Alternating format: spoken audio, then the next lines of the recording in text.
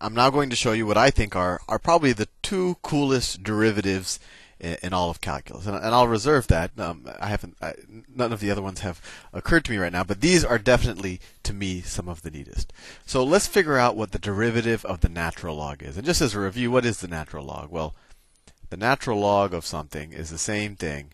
It's the exact same thing as saying logarithm base e of that something. That's just a review. So let's take the derivative of this. So the derivative, actually, I think I'm going to need a lot of space for this. Let me try to do it as neatly as possible. So the derivative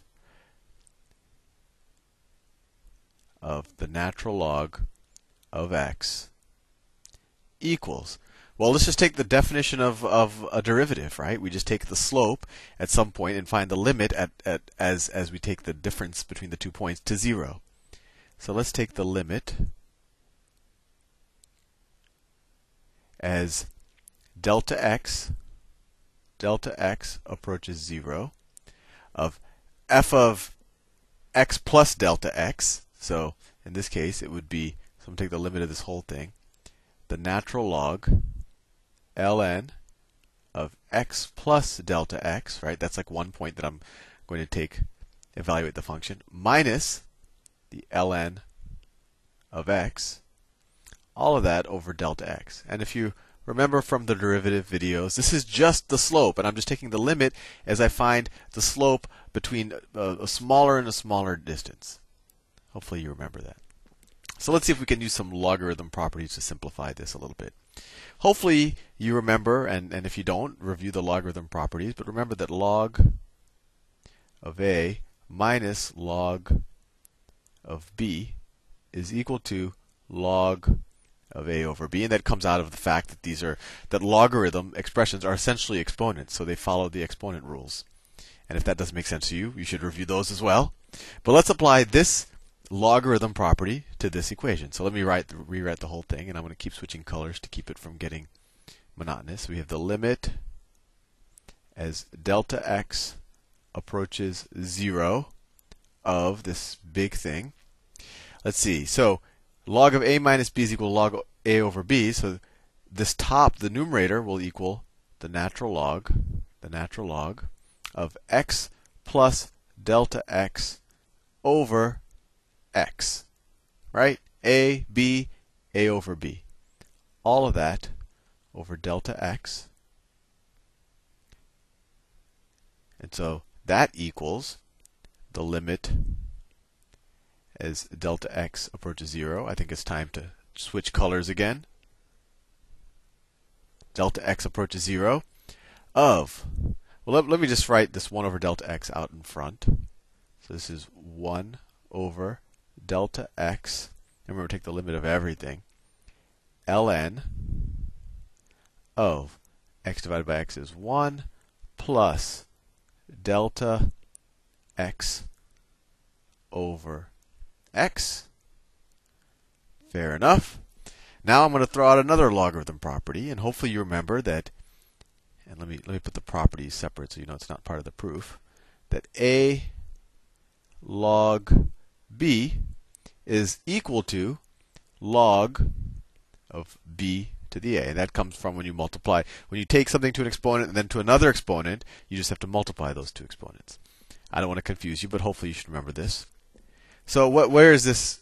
How does this apply here? Well, this would be a log b. So this expression is the same thing as, I will switch colors again, the limit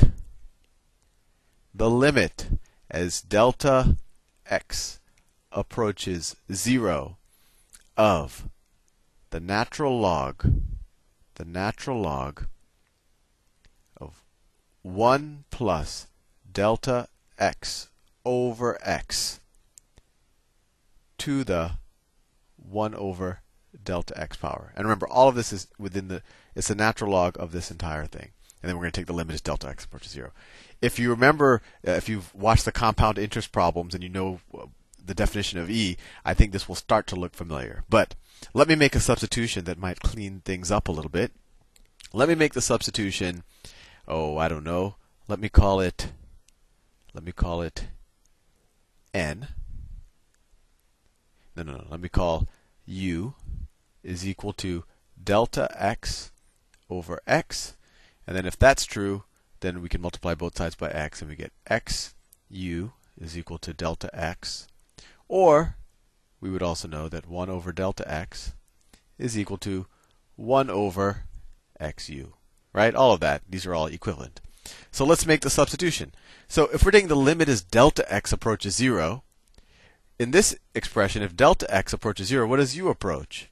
U approaches 0. So delta x approaching 0 is the same exact thing as taking the limit as u approaches 0. Right?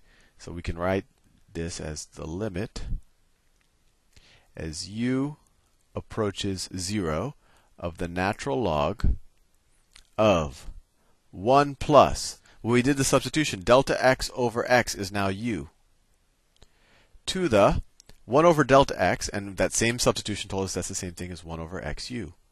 1 over xu. Remember, we're taking the natural log of everything. And we know this is an exponent property, which I'll now do in a different color. We know that a to the bc is equal to a to the b to the c power, right? So that tells us that this, let me separate all of this off, is equal to the limit, I'm trying to save space, the limit of, as u approaches 0, of the natural log of 1 plus u to the 1 over u, because this is 1 over xu, right? 1 over u, and then all of that to the 1 over x. And how did I do that? Just from this exponent property, right? If I were to simplify this, I would have 1 over x times 1 over u, and that's where I get this 1 over xu. Well, then we can just do this logarithm property in reverse, right? If I have b to the a, I can put that a out front. So I could take this 1 over x and put it in front of the natural log. So now, what do I have? We're almost there. We have the limit as u approaches 0. Take that 1 over x, put it in front of the natural log sign. 1 over x times the natural log of 1 plus u to the 1 over u. Fair enough. Well, we're taking the limit as u approaches 0. X, this term doesn't involve it at all. It doesn't, so we could take this out in front because the limit doesn't affect this term. And we're essentially saying what happens to this expression as the limit as u approaches 0, right? So this thing is equivalent to 1 over x times the natural log of the limit as u approaches 0 of 1 plus u to the 1 over u. And by now, hopefully, you would recognize that this is the definition. This limit comes to e. If you remember anything from compound interest, you might remember it as the limit as n approaches infinity of 1 plus 1 over n to the n. But these things are equivalent. If you just took the substitution, u is equal to 1 over n, you would get this. You would just get this. So this expression right here, this expression is e. That expression is e. So we're getting close. So all of this is equivalent to, so this whole thing is equivalent to 1 over x times the natural log. And this we know, this is one of the ways to get to e. So the limit is u approaches 0 of 1 plus u to the 1 over u. That is e. And what is the natural log? What's the log base e? So this is equal to 1 over x times the log base e of e. So that's saying e to what power is e? Well, e to the first power is e, right? This is equal to 1. So 1 times 1 over x is equal to 1 over x. There we have it.